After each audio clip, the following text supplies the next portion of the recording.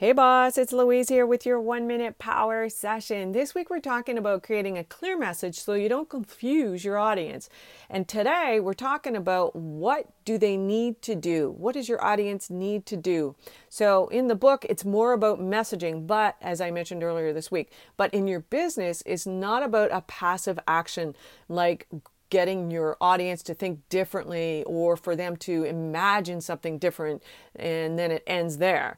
Which is true when it comes to messaging, like if you were doing a live event, but we must get them to take a strong call to action. You're going to make them see something different in your message and maybe get them to change their mind about something. But most people listening here are online entrepreneurs, so your message may be about why you need to use Pinterest and how you can help them, and then compel them to work with you by taking action. As you know, we're doing a half-day workshop here in Atlanta this month at louisecorville.co, half-day workshop to learn more. Now, if you want to go a little deeper, we're doing a 2-day business breakthrough retreat at louisecorville.com. Thanks so much for listening. Bye for now.